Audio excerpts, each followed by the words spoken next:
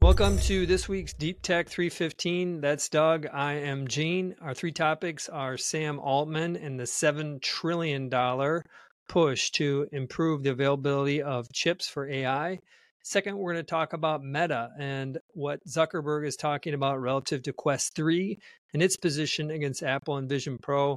And last, we're going to wrap with Doug's Intelligent Alpha. This is his AI picking portfolio managers.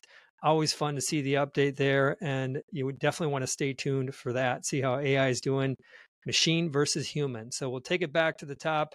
The story was out maybe feels like a week or so ago, but it just keeps rearing its head, just given it, the raw magnitude. But essentially, Sam Altman was presenting, where was he, like in Saudi Arabia or something like that, or Dubai, and talking about the opportunity for really changing the whole world's chip production process, and talked about this $5 to $7 trillion in investment.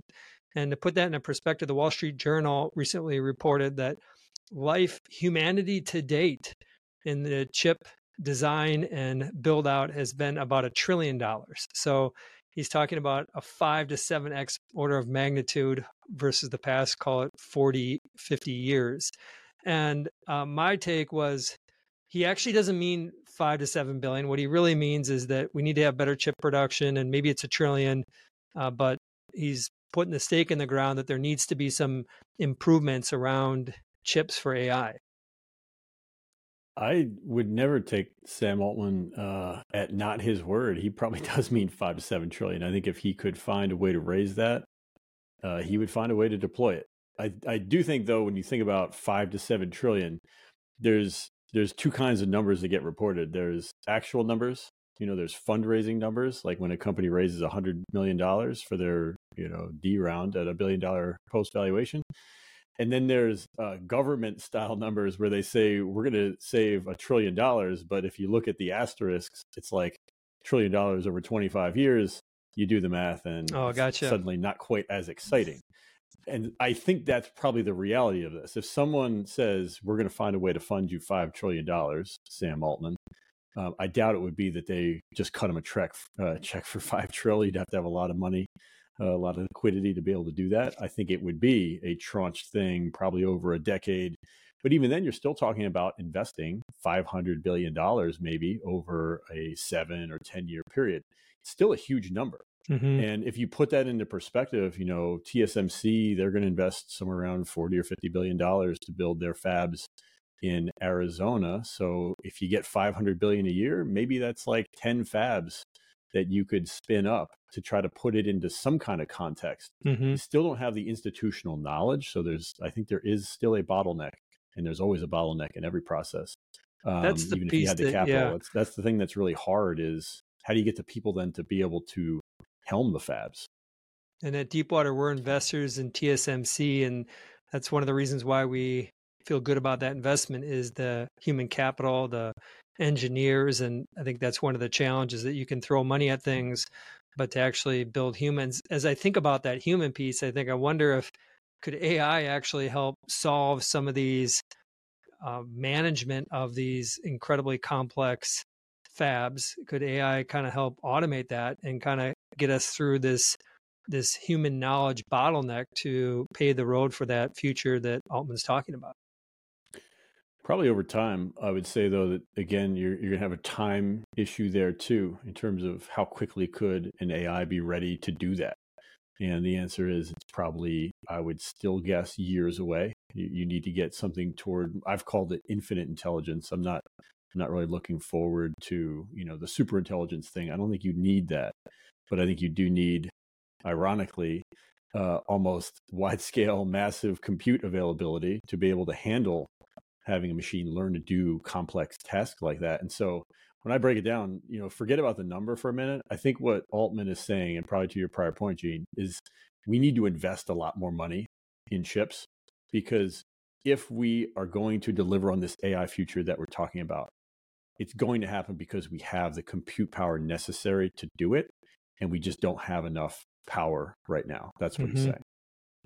Agree with that. It also reminds me how strong NVIDIA's business is. They're going to be reporting next week.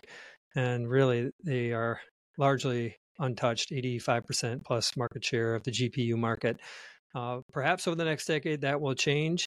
We'll jump to our second topic, which is Zuckerberg. I just love this about him. Comes out swinging and puts this video out. It's a short video, 3.5-minute video, where he's basically building the argument that the Quest 3, which is called $500, is actually a better hardware product than the Vision Pro at $3,500, so a 7x difference. And I think he does bring up some really valid points around some of the decisions they've made to keep the weight light. It's lighter than Vision Pro, and as I've used it, that was one of my big issues, is it just felt heavy. Vision Pro felt heavy. So I thought that was a good point. He also gave credit to Apple around the eye tracking, which I think is incredible. And he said they're going to bring that back. And kind of the biggest picture he painted was the concept that they're going to be the open source and Apple's going to be the closed source. And that resonated with me too. But in the back of my mind, there was this conversation that was playing. There's the piece about wartime CEO. If we can discuss that, Doug. But there's also the piece around, is this the right place for Meta to be investing $15 billion a year? And so the wartime piece, I love that. He's definitely has that edge to him.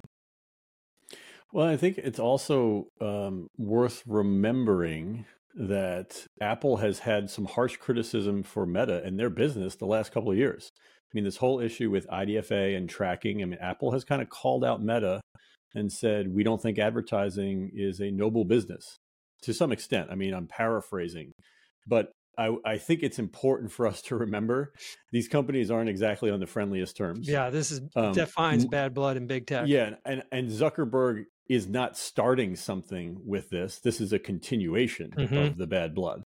I've used the Vision Pro now. I have it. We've had one at Deepwater. We've kind of been sharing around. I haven't used the Quest 3 yet, so I couldn't have an objective comparison. But to your point, like, it is heavy. I wouldn't pay $3,500 for it, is my quick answer. And there's not a killer use case for that product. I doubt there's a killer use case for the Quest product either. When we think about investing billions of dollars, both of these companies in this product line, they're both investing billions. They need to figure out a killer use case. I mean, that has been the knock on VR, and it continues to be, in my view, even with spatial computing coming out.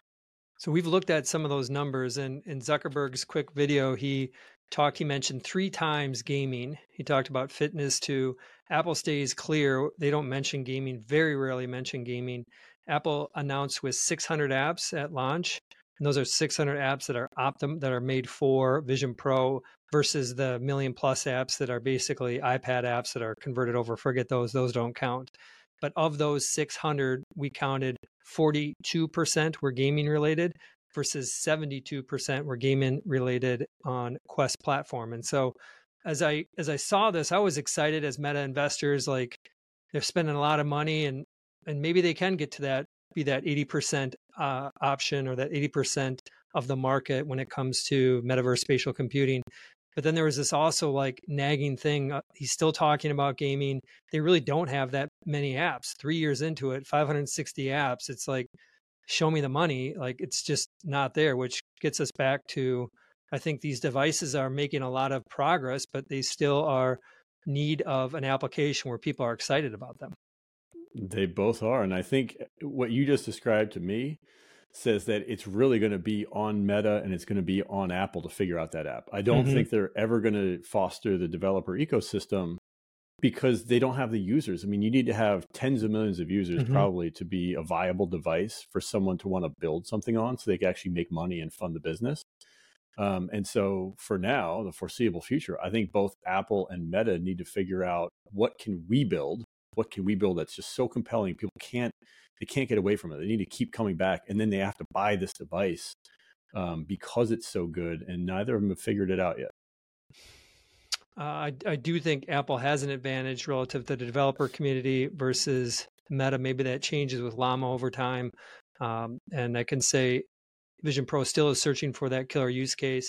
I have been capturing more than half of my videos that after using Vision Pro, I'm capturing off my phone, I'm using in spatial, because It's not the reason to go out and spend $3,500, but for those who have kind of experienced a little bit of that spatial video, I think it's pretty fun. So we're going to jump to the last topic, which is intelligent alpha. If you have not been following Doug and his deload, you got to get on track with this because it is compelling.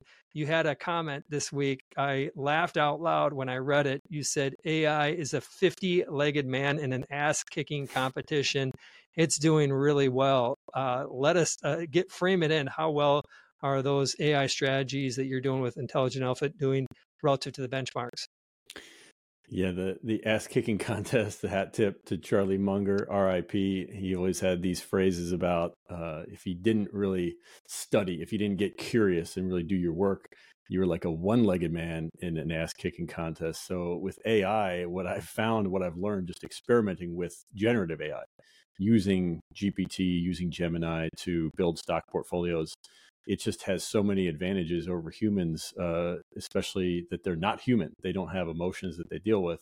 What that's translated into is 15 core strategies that I track. 12 of them right now are outperforming their benchmarks since inception. Average run of these is about 5.5 months. Some of the longest strategies I've been tracking for about 7 months. And the average strategy is beating its benchmark by over 400 basis points at this point. So pretty good amount of outperformance in just half of a year. Mm-hmm. And I mean, it's crazy outperformance, I would say. And from our perspective, we still want to keep testing these. And like, what's the amount of testing before we can, put more money behind these strategies? I mean, is it a year? Is it 9 months? I mean, how do we know when we've kind of broken through that threshold of testing?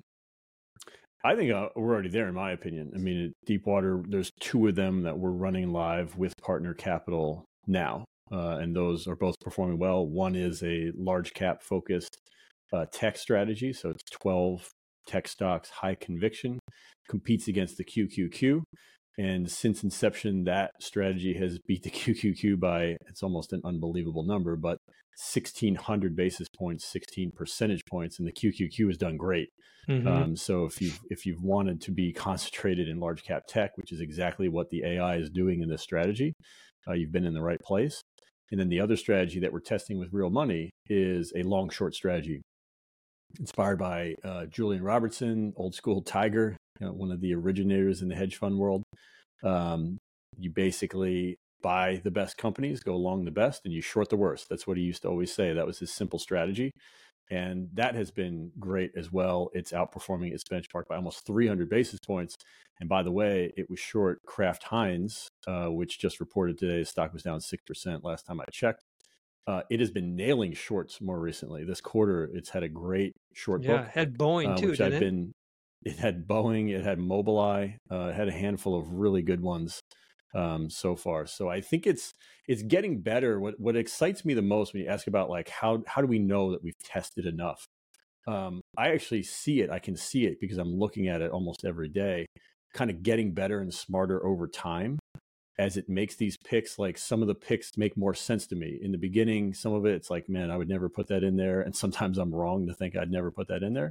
But I can see the intelligence sort of evolving, in my opinion, at least. And also my ability to use the AIs, I think, is evolving. Like I'm understanding how they think. And there's a little bit of a symbiotic process, I think, between, the human that I still think is ultimately the kernel of inspiration for generative AI. You need that component. And then the intelligence that the AI is actually harnessing to, do whatever it's asked to do, including pick stocks. Mm-hmm. Power of being unemotional, power of the deload. Make sure you check that out and check us out next week on our next episode. On behalf of Doug and Gene, bye for now.